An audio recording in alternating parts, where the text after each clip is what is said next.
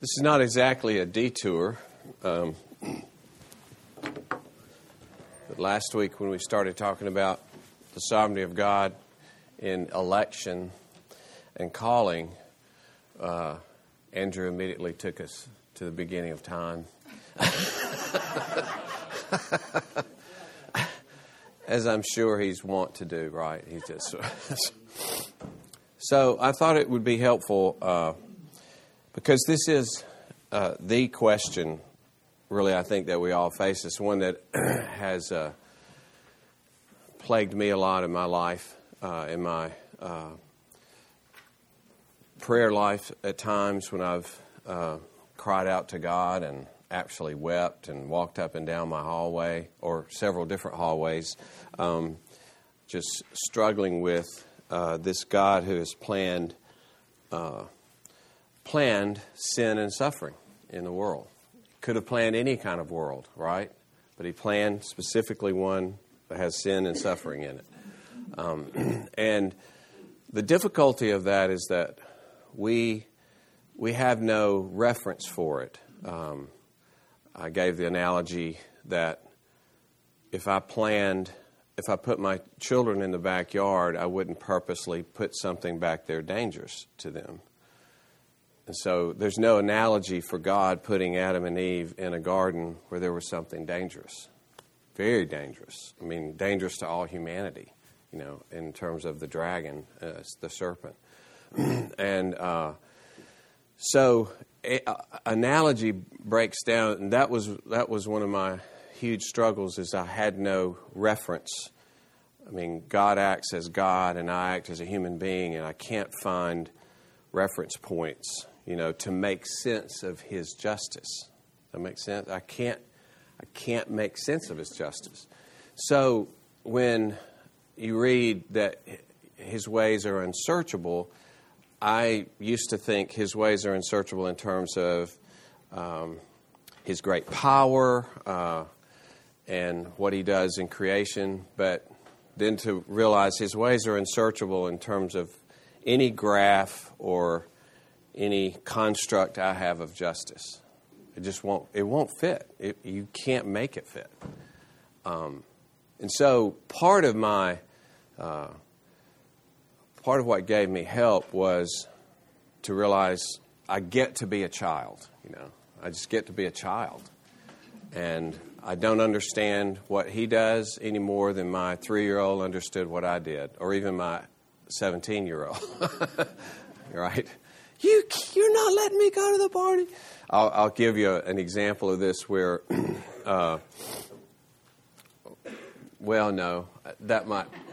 it would be on tape, and it might embarrass my daughter one day if the argument that they had. But the argument ended with her wanting to buy something that was really revealing, and the final statement was, "Boys might have been that way when you were young, but they're not like that anymore." Right. Males used to be that way for 5,000 years, but they're not that way anymore. That, I would say that single thing has been the most helpful to me, is just to be a child and realize the severe limits of my capacity to understand who God is and what He does. So some of this helps to get at that, hopefully, and let's pray and we'll get started. Oh Lord, we're delving into those areas of Your actions that are infinitely beyond our capacity to understand. So we pray, Lord, that You would enable us to worship You, enable us to honor You, enable us to trust You, Lord, to see Your goodness, to see what You've done in Christ, and to realize everything that You do comes from this heart that gave the Lord Jesus Christ. Help us, Lord, to see You in Your beauty and majesty and sheer power and sovereignty, and worship and honor You as the great God over all things. So, Lord, we pray You would give us that humility, but in that humility give us liberty and freedom and joy in you, to submit all that we are and to submit our understanding itself to your understanding, to your ways. Forgive me, Lord, in my pride, like Job and others who basically demanded an answer. And Lord, there is no way that you could begin to give us an answer. You are unanswerable. You're not answerable to me or anyone else. And Lord, give us all that humility that would bow before you and give you all praise and give you all authority in our hearts, and give you all prerogatives to do whatever you will, because you are God and you're good, you're righteous, you're fair, you're just. And Lord, enable us to trust in these things by your Holy Spirit. We know apart from Him, we will not trust you. Apart from Him, we will not give ourselves into your will. We ask these things for your glory. Amen. So, the first is answer to this, or not answer, but a way to help us, is the exchange that God had with Job at the end of Job. So after Job's three advisors had spoken, interlaced with Job's responses, you know the story of Job, incredible suffering inflicted upon him by the initiation of Satan. Satan even appearing before God, saying Job worships you for no good reason, really. He only worships you because you've blessed him so much. You take away all of these things, and he's going to curse you. So he took away all of his possessions, his children. Job still worshipped him. Then he attacked Job's physical well-being, and he had these boils, horrible suffering. Job still held fast and worshiped God. But in the process, Job asked some questions and was wondering himself, why in the world this doesn't make sense? I've been a righteous man, and yet all these things have happened to me. I basically demand an answer. Tell me how justice works. Tell me how this is fair. Here's what God finally said. I've entitled it, "Where Were You?" I love that. Katie Crow asks that, I just love that because every time I see her, it's as though when she sees you, I wanted to see you yesterday and all day today. Where were you? It's just wonderful. I bet we will say that in the heavens and the earth when we're made perfect. Where were you? I wanted to see you. Then the Lord answered Job out of the whirlwind and said, "Who is this that darkens counsel by words without knowledge?" Darwin. That's the way I read it now. Okay. It helps me see, however wise I think, or I'm putting God under the microscope, and He's not fitting my idea of justice, and He needs to come clean with me, and He needs to satisfy me with what I think justice is, and He needs to meet my standards. I realize that's what I was saying to Him, But what was I doing? I was darkening counsel, and I had words without knowledge. And this is great. Dress for action like a man. Get ready, Job. Here I come. I will question you, and you make it known to me. You've wanted to ask questions of me. Let me ask you some questions. Okay? That's the feel of this. You've got questions of me? I have a few questions for you, Job. And, of course, it starts with, so where were you when I laid the foundation of the earth? And I counted almost 60 questions follow in the next few chapters. God, where were you? Have you seen? Have you been there? Those kinds of things. Like you see in that paragraph in the middle, have you commanded the morning? Where's the way to the dwelling of light? Have you entered the springs of the sea? Later, have you entered the storehouses of the snow? From whose womb did the ice come forth? Can you bind the chains of the Pleiades? You're talking about knowing things. Can you hunt the prey for the lion? Do you know when the mountain goats give birth to you? Just spraying him with these questions. Also, a lot of just pure description of the majesty of creation in that section. And you get a little bit of his sarcasm up above. He says, where were you when I laid the foundation of the earth? Tell me if you have understanding. Darwin, you have so much understanding to put me under your measure of justice. Well, tell me this. Where were you when I laid the foundations? So tell me if you got all this understanding. Who determined its measurements? Surely you know. I mean, you're asking me these questions. You're demanding that I fit. I mean, surely you must know these things too. Teach me about this. Hear about it. Who stretched the line upon it? Of course, I recommend that we should all probably read this every month. Just every month, so that we realize creature, creator, creature, creator, creature, creator. Then notice Job's response. And you'll see in these little quotes, the single quotes, how he quotes God. And so this is him remembering how God began this conversation and his talking with it. It's really neat. Then Job answered the Lord and said, I know that you can do all things and that no purpose of yours can be thwarted. Now, nothing about that says, I see now why you did what you did to me. Right?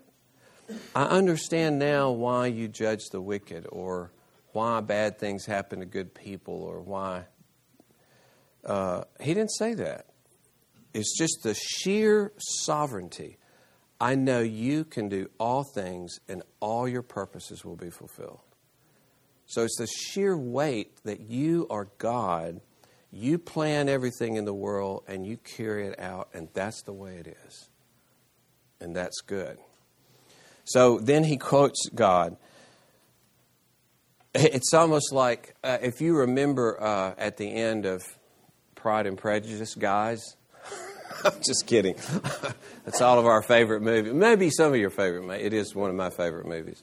I do love Saving Private Ryan too, so I'm a man too. I'm just as masculine as the next man. No, but Pride and Prejudice. I love the longer version, the BBC version. I do like the short one that was done beautifully, but the long one, they have this, they're walking at the end, and they have this discussion, and he will quote Elizabeth, and he'll say something like, you would be the last man in the world that I would marry. You know, she'll quote that, or he'll quote that, and she'll say, oh, no, I didn't. But he's just quoting these things she said that just punctuated her life, you know, that just gripped her. And, that gripped him and changed his life. And so I think that's what's going on here. I know that you can do all things. Who is this that hides counsel without knowledge? That's what you said. Golly, that really got to me. Therefore, I've uttered what I did not understand. Things too wonderful for me, which I did not know. That is a beautiful way to look at it. Why don't I understand His justice? Why don't I understand why He does things and it doesn't seem fair to people who've never heard the gospel, or people who are in other religions and die and then are going to be in eternal punishment? And but these are things too wonderful, not like too horrible for me to understand. Too wonderful for me too awesome. And if it's God that does it, it's a wonderful thing He does. Everything He does is wonderful. Okay? I can't see it. Just like you might be saying to your 3-year-old, what I'm telling you, what I'm forbidding you to do is wonderful. Because you would die if you did it. Okay? This is a wonderful thing. But you're pitching a fit and rolling on the floor because you want to do it. You don't see how wonderful this is that I'm doing. I'm telling you, because you're a 3-year-old. You little idiot. No, you don't. You wouldn't say that. No. A child is present. Right? Don't say those things. No. Yeah, you'd never say that. You never think that, right, parents? You never think that. I get tickled at one of my friends who was struggling with his 3 children, and he said, sometimes I think they're brain dead. I really do. I think they're brain dead. You were the same way, and I was the same way. We disobey sometimes. Here, though, I didn't understand them. I didn't know. There were things too wonderful to me. And then he quotes God again, hear and I will speak. I will question you and make it known. You make it known to me. You see how that pierced his heart, especially as God began to open those things up. I had heard of you by the hearing of the ear, but now my eye sees you. Therefore I despise myself and repent in dust and ashes. So there's that idea of, I had a distant knowledge of you. I heard about what you were like, but now I see who you are. I see your majesty. I see. And it's interesting, all God did was describe creation and the majesty of creation and the greatness of creation, and kept saying, I'm the one that does these things, you're not. I'm the one that does these things, you're not. And it's just interesting, that line of argument that avoided the whole question of what's fair, not fair, but just presented him with the sheer glory and beauty and majesty of a God who takes care of his world. And move this over and say, okay, if you do all of these things with such infinite, intricate wisdom and perfection and goodness and majesty, maybe you know what you're doing, you know. That's the idea. Maybe you know what you're doing. Because everything you described is so beyond my capacity, and it helps me understand this area that I'm struggling with is so far beyond my capacity. All right, any questions or comments? That kind of reminds me of the scripture. We're talking about the foolishness of man compared to God, where he said, when I was young, I went wherever I would. But when I became old, another girded me, took me where I would not go. That's good, yeah. That's really good. Anyone else?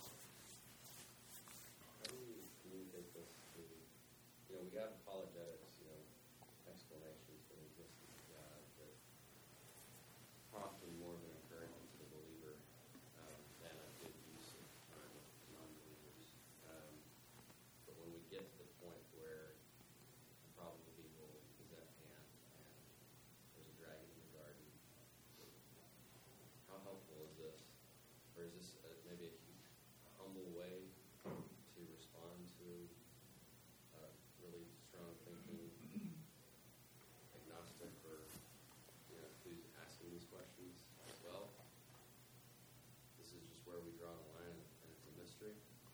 Yeah, I approach it from, I use the child analogy and just say, we know what it is to understand something that little ones don't understand, and that's my picture of God. And I don't have to defend it. I don't have to prove it.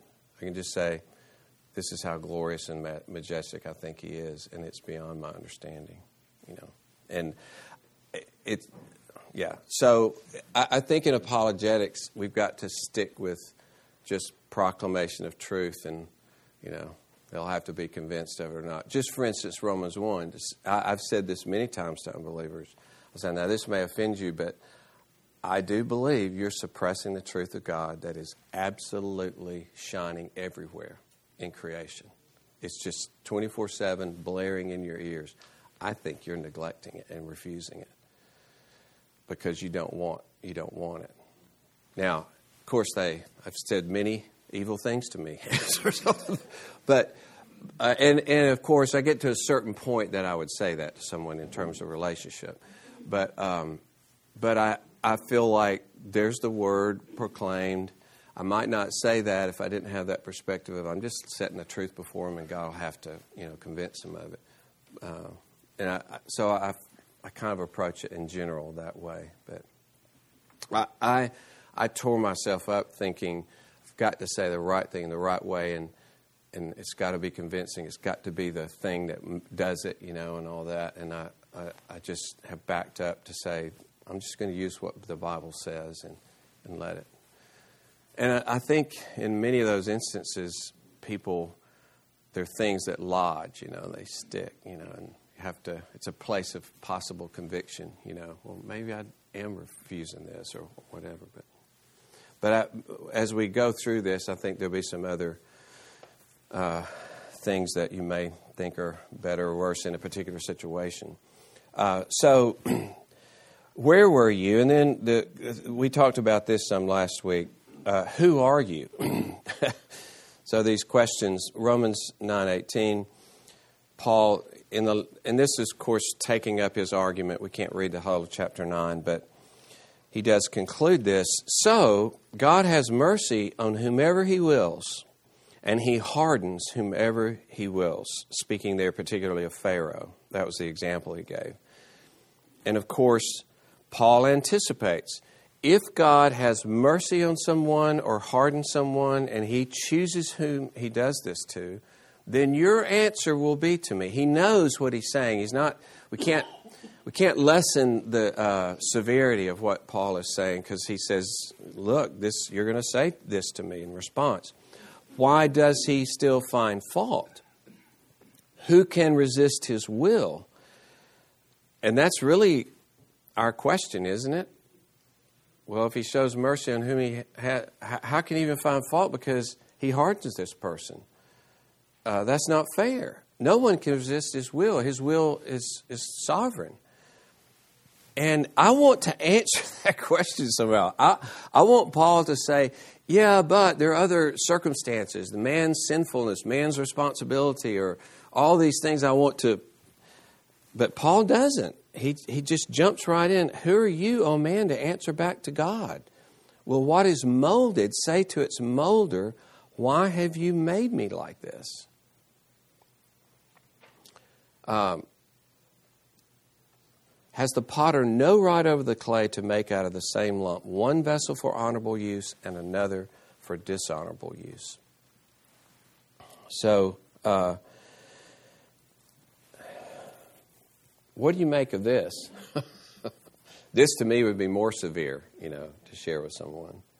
Well, you started off the class by saying that the analogies between earthly circumstances and God's cosmic justice don't really work, and that makes sense because there's such a vast chasm. But then here comes Paul with his earthly analogy. So, yeah. This one for me particularly really falls apart, because the difference between clay, dried mud, which has no consciousness, let alone life, compared to a human, which has sentient knowledge of its own pain, suffering. That's right. This is a hard analogy to make. I agree. But I think it underscores what he's comparing, of course, is not the nature of clay and human being, but he's comparing the control, which is even more startling in the sense that a potter can do whatever he wants to with the clay.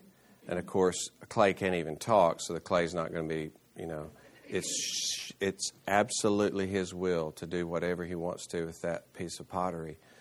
And Paul is saying it's absolutely within the right and authority, prerogative of God to do whatever he will with his creature. Now, again, I struggle with it, but that's the point Paul's making, that pure sovereignty is involved in both cases. But you're right, it's very disparate in terms of the material, potter and a human being. Yeah.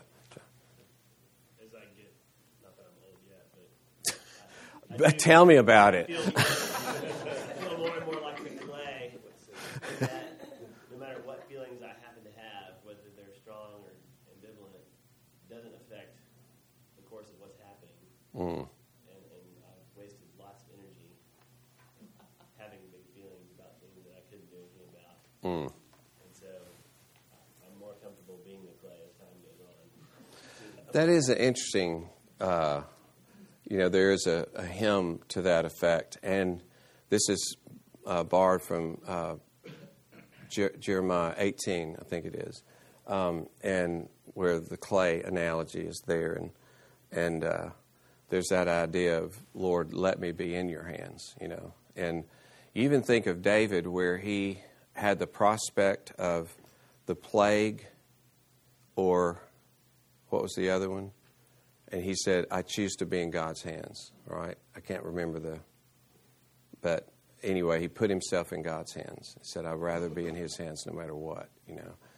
So there's a terrible aspect of this analogy, but there's an incredibly comforting aspect. If we will but trust him, but the world we all by nature don't want to be in his hands. We don't want to put ourselves in the hands of God, right? Ray, sorry, yeah.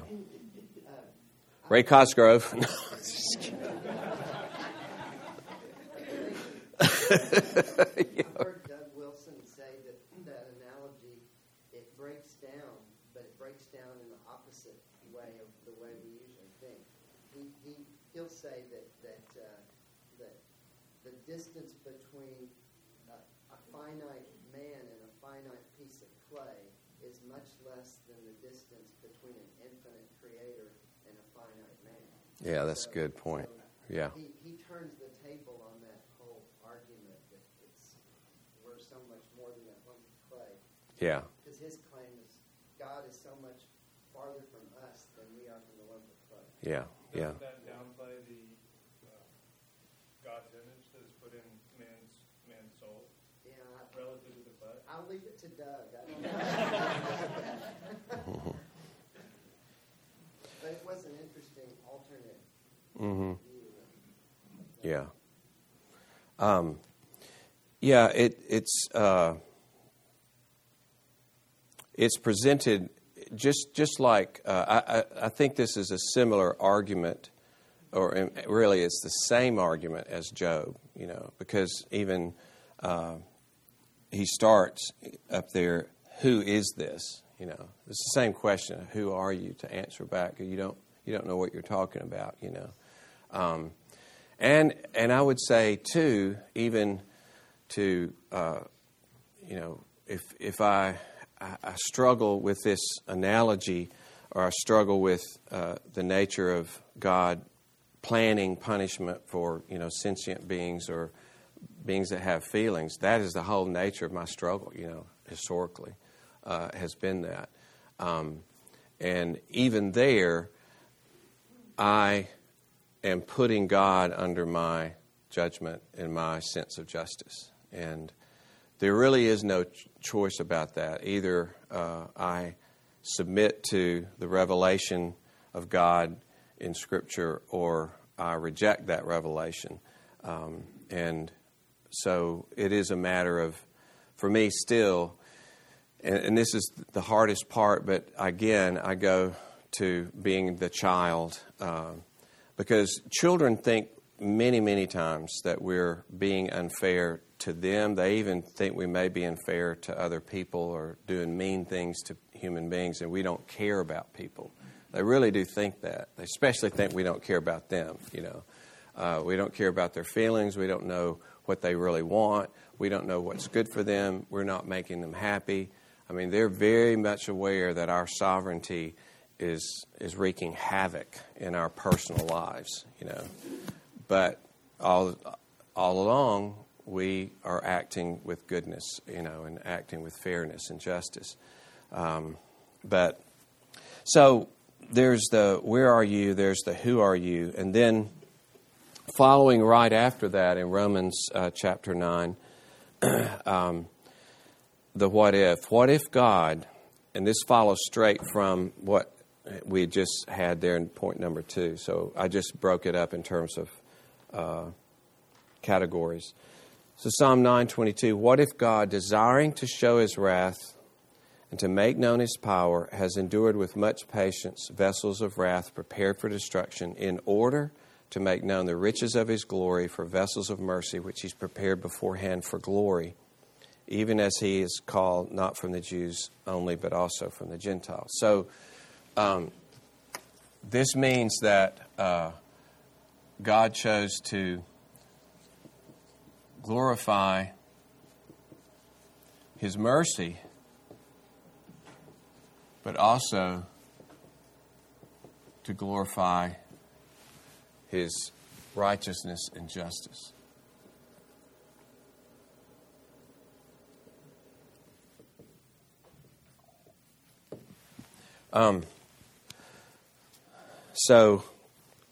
To make known, and he puts it in this way, to make known His power, which is a summary statement that He has all power over all evil and will bring evil to bear.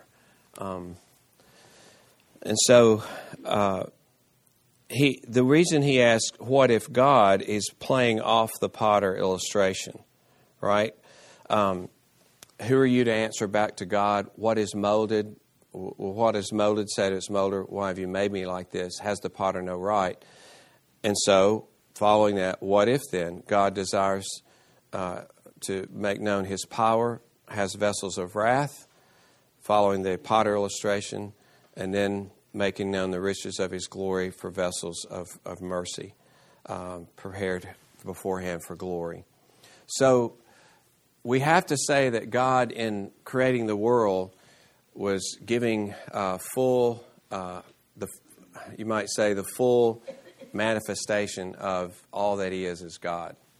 And if we take a judge, he's honored by the fact that he gives out fair judgment and he protects the innocent. But he's also honored in that he brings justice and righteousness against the wicked.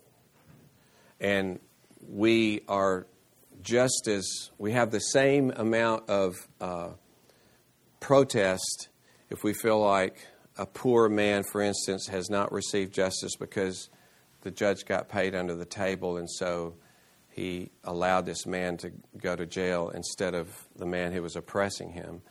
Or in the same way, we think this man who is a killer, a rapist, whatever, is allowed to go free. We think it's a terrible misjustice. And so in both cases, the honoring of in meting out justice in both directions, there is honor. And so this is one of the aspects of God's sovereignty, to manifest His righteousness against sin. Now, even here you might think, well, I don't like the fact that He allowed sin to manifest His righteousness, or it seems a severe cost to pay that people would suffer for God to manifest His righteousness. But Paul's not answering that question. Okay? That doesn't concern Paul. What concerns Paul is the sheer sovereignty of God in creating a world, choosing to manifest His power and His righteousness in this world. And so these first three, trying to tease out a little bit of, they're all related, of course, closely, but these helped me a lot in realizing that the issue was God is God, and really what John said of being able to put myself in the hands of this powerful God who has created all things, and not run into Him and crash against the rocks, so to speak. He is a glorious God to be trusted, to be embraced, to be in awe of Him, and it's like a wave that you can ride and enjoy and benefit from and exult in. It can be your liberty, or if I demand that He fit me, if I demand that He measure up like I want to, if I put my sense of justice above God's, and He doesn't fit my sense of justice, then I smash, on the shoals, and I shipwreck in that regard. At least that's how it came, for me to see it, at one point, of the sheer sovereignty of God and what it demands of me, but what it also allows for me, in terms of trust. And I will say this, that it has been, you can't separate any part of Scripture from another, of course, And so a passage like that you've heard me quote so many times, 2 Corinthians 4:6, where Paul creates the analogy between creation and redemption, or you might say personal renewal. And you realize that only this God could do this. Because he says, he who said, let there be light. So here's the analogy. The God that declared at the beginning of time, let there be light, and light pervaded this dark creation, said, shone the glory of Jesus Christ into our hearts. So only that God can do this. And this is the God I must have. I must have this sovereign God of Romans 9. I must have the God who declares whatever he wills, because he has declared and promised that if I trust him, he will save me. Only the God of the one can do the other, right? It has to be this sovereign God, or we have no hope whatsoever. And if it's not this absolute sovereign God, then the world is given up to who knows what, that's a whole different subject. But now, number 4, what about planning your own suffering? I was talking to Andrew afterwards last week, and some of you have heard me say this in my own personal experience. I don't think this was the voice of God. It's just a thought that came to me. Maybe it was the Spirit bringing the truth of the Word to my heart at the time. But I remember years ago, a particular night when I was struggling with this, and I was declaring to God, I said, you know, and that's probably the kind of voice I had, you know that I would not have planned sin in this world. You know I wouldn't have done that. I'm so good that I wouldn't have done it. And I don't think I was your pastor at that time. Well, I was somebody's pastor. And you're like,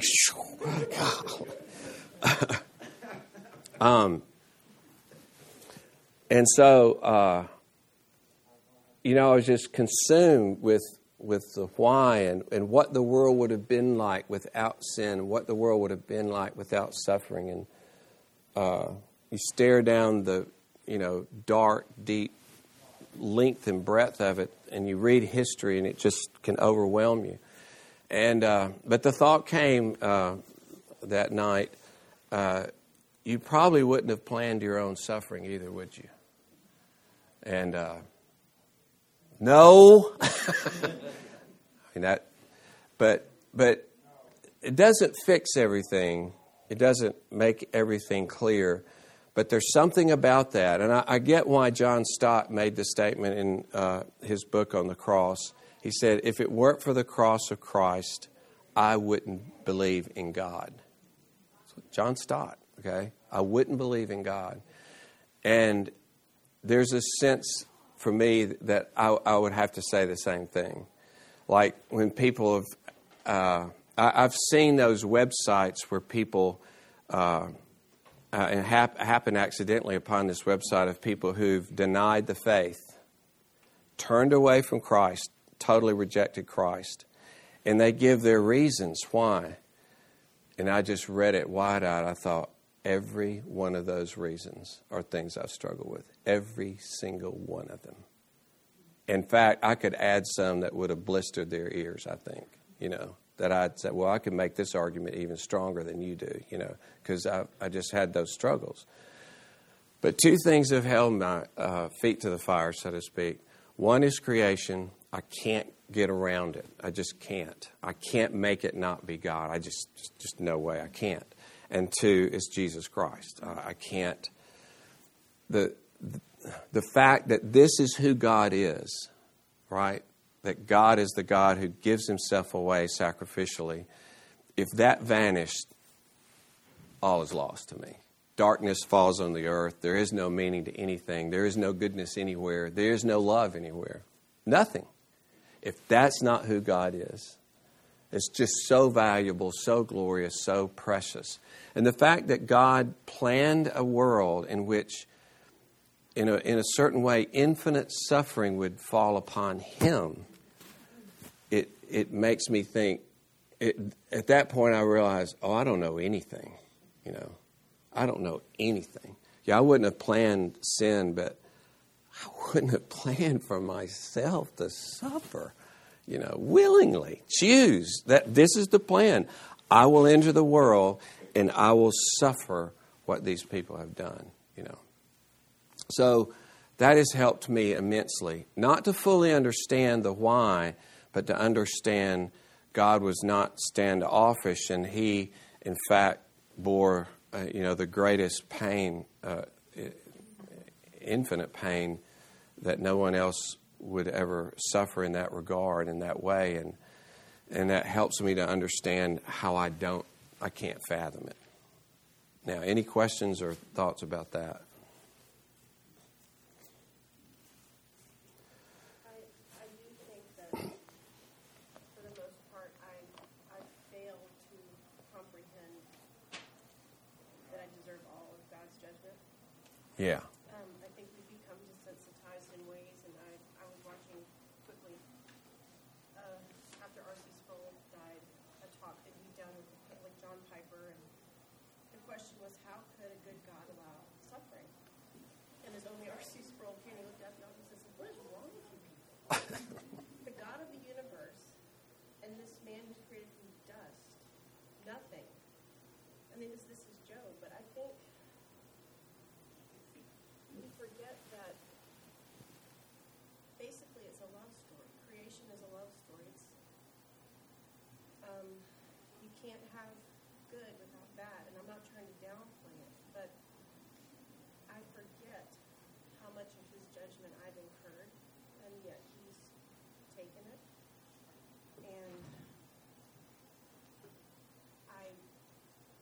I see tragedy in the world, and I realize that by thinking they didn't deserve that, I had no concept of Right.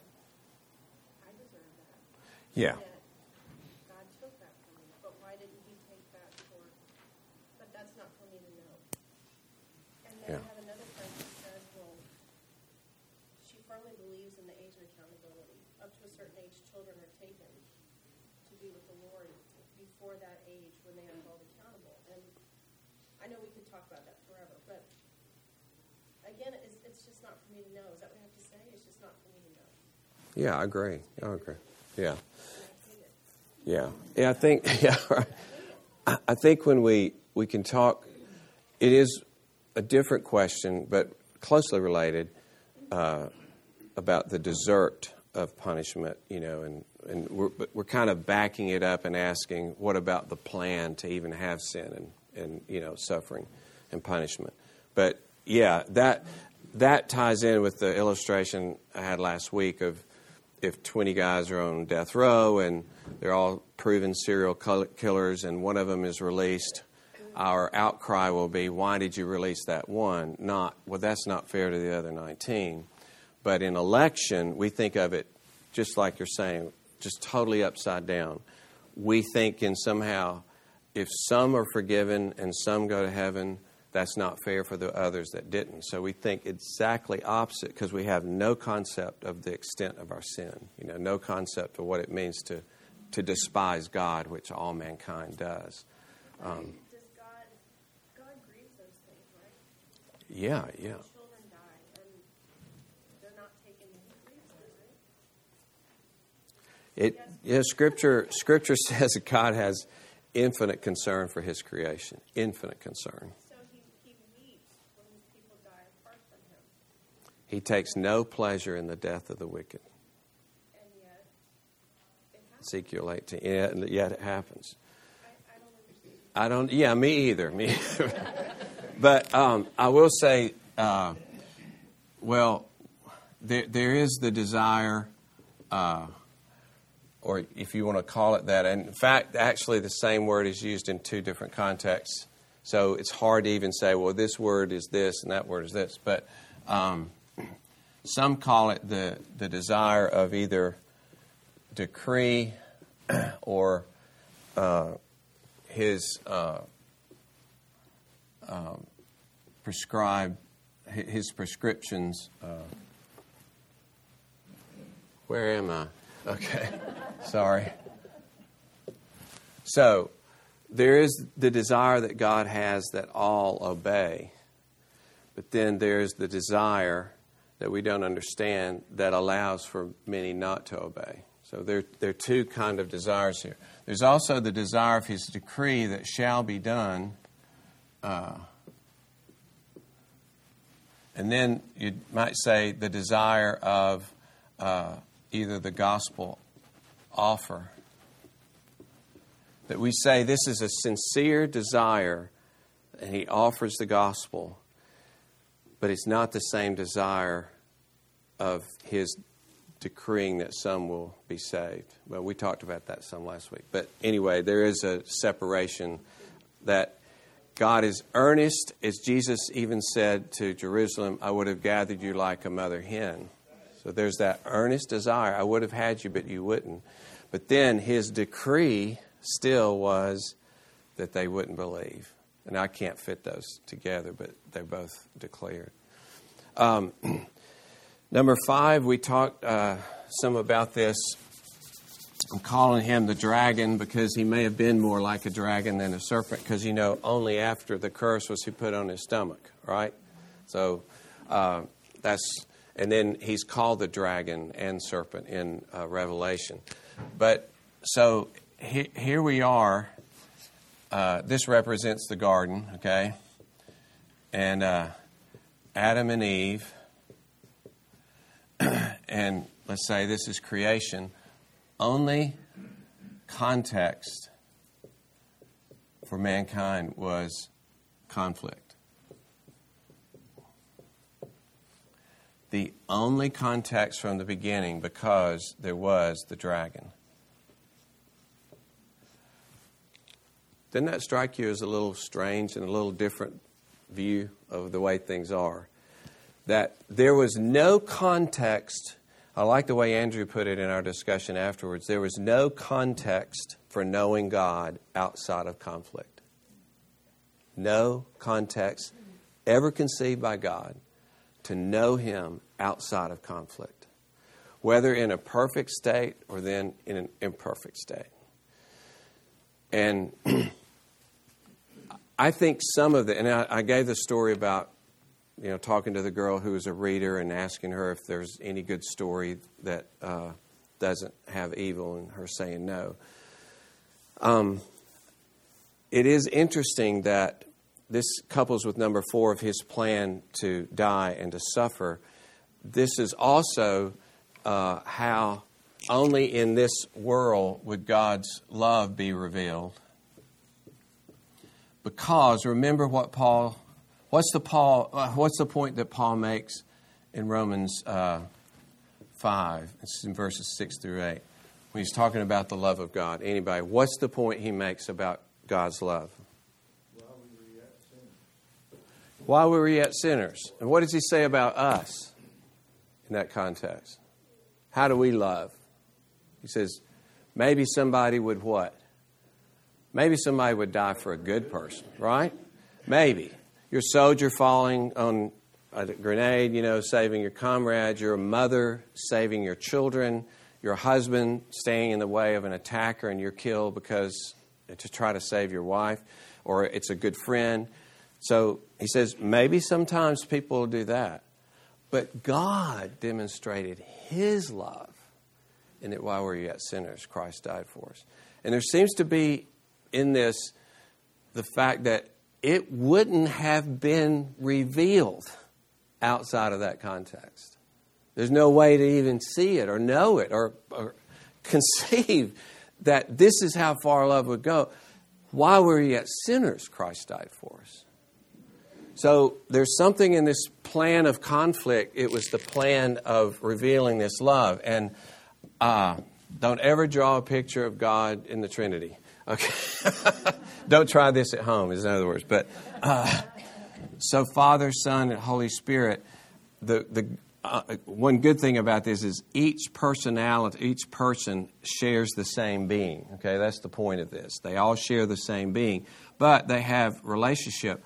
They've had eternal love, infinite giving and spending themselves for each other, infinite receiving, infinite joy beyond imagination.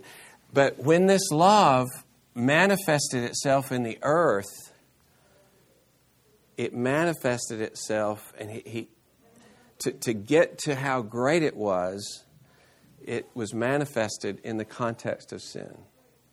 That's fascinating to me, that the greatness and infinite beauty and glory of this love showed itself in the context of sin. And Paul seems to think we wouldn't have known it, but this is the love of God. Same thing with 1 John 4, right, that we've talked about. 9 and 10, we're maybe 10 and 11.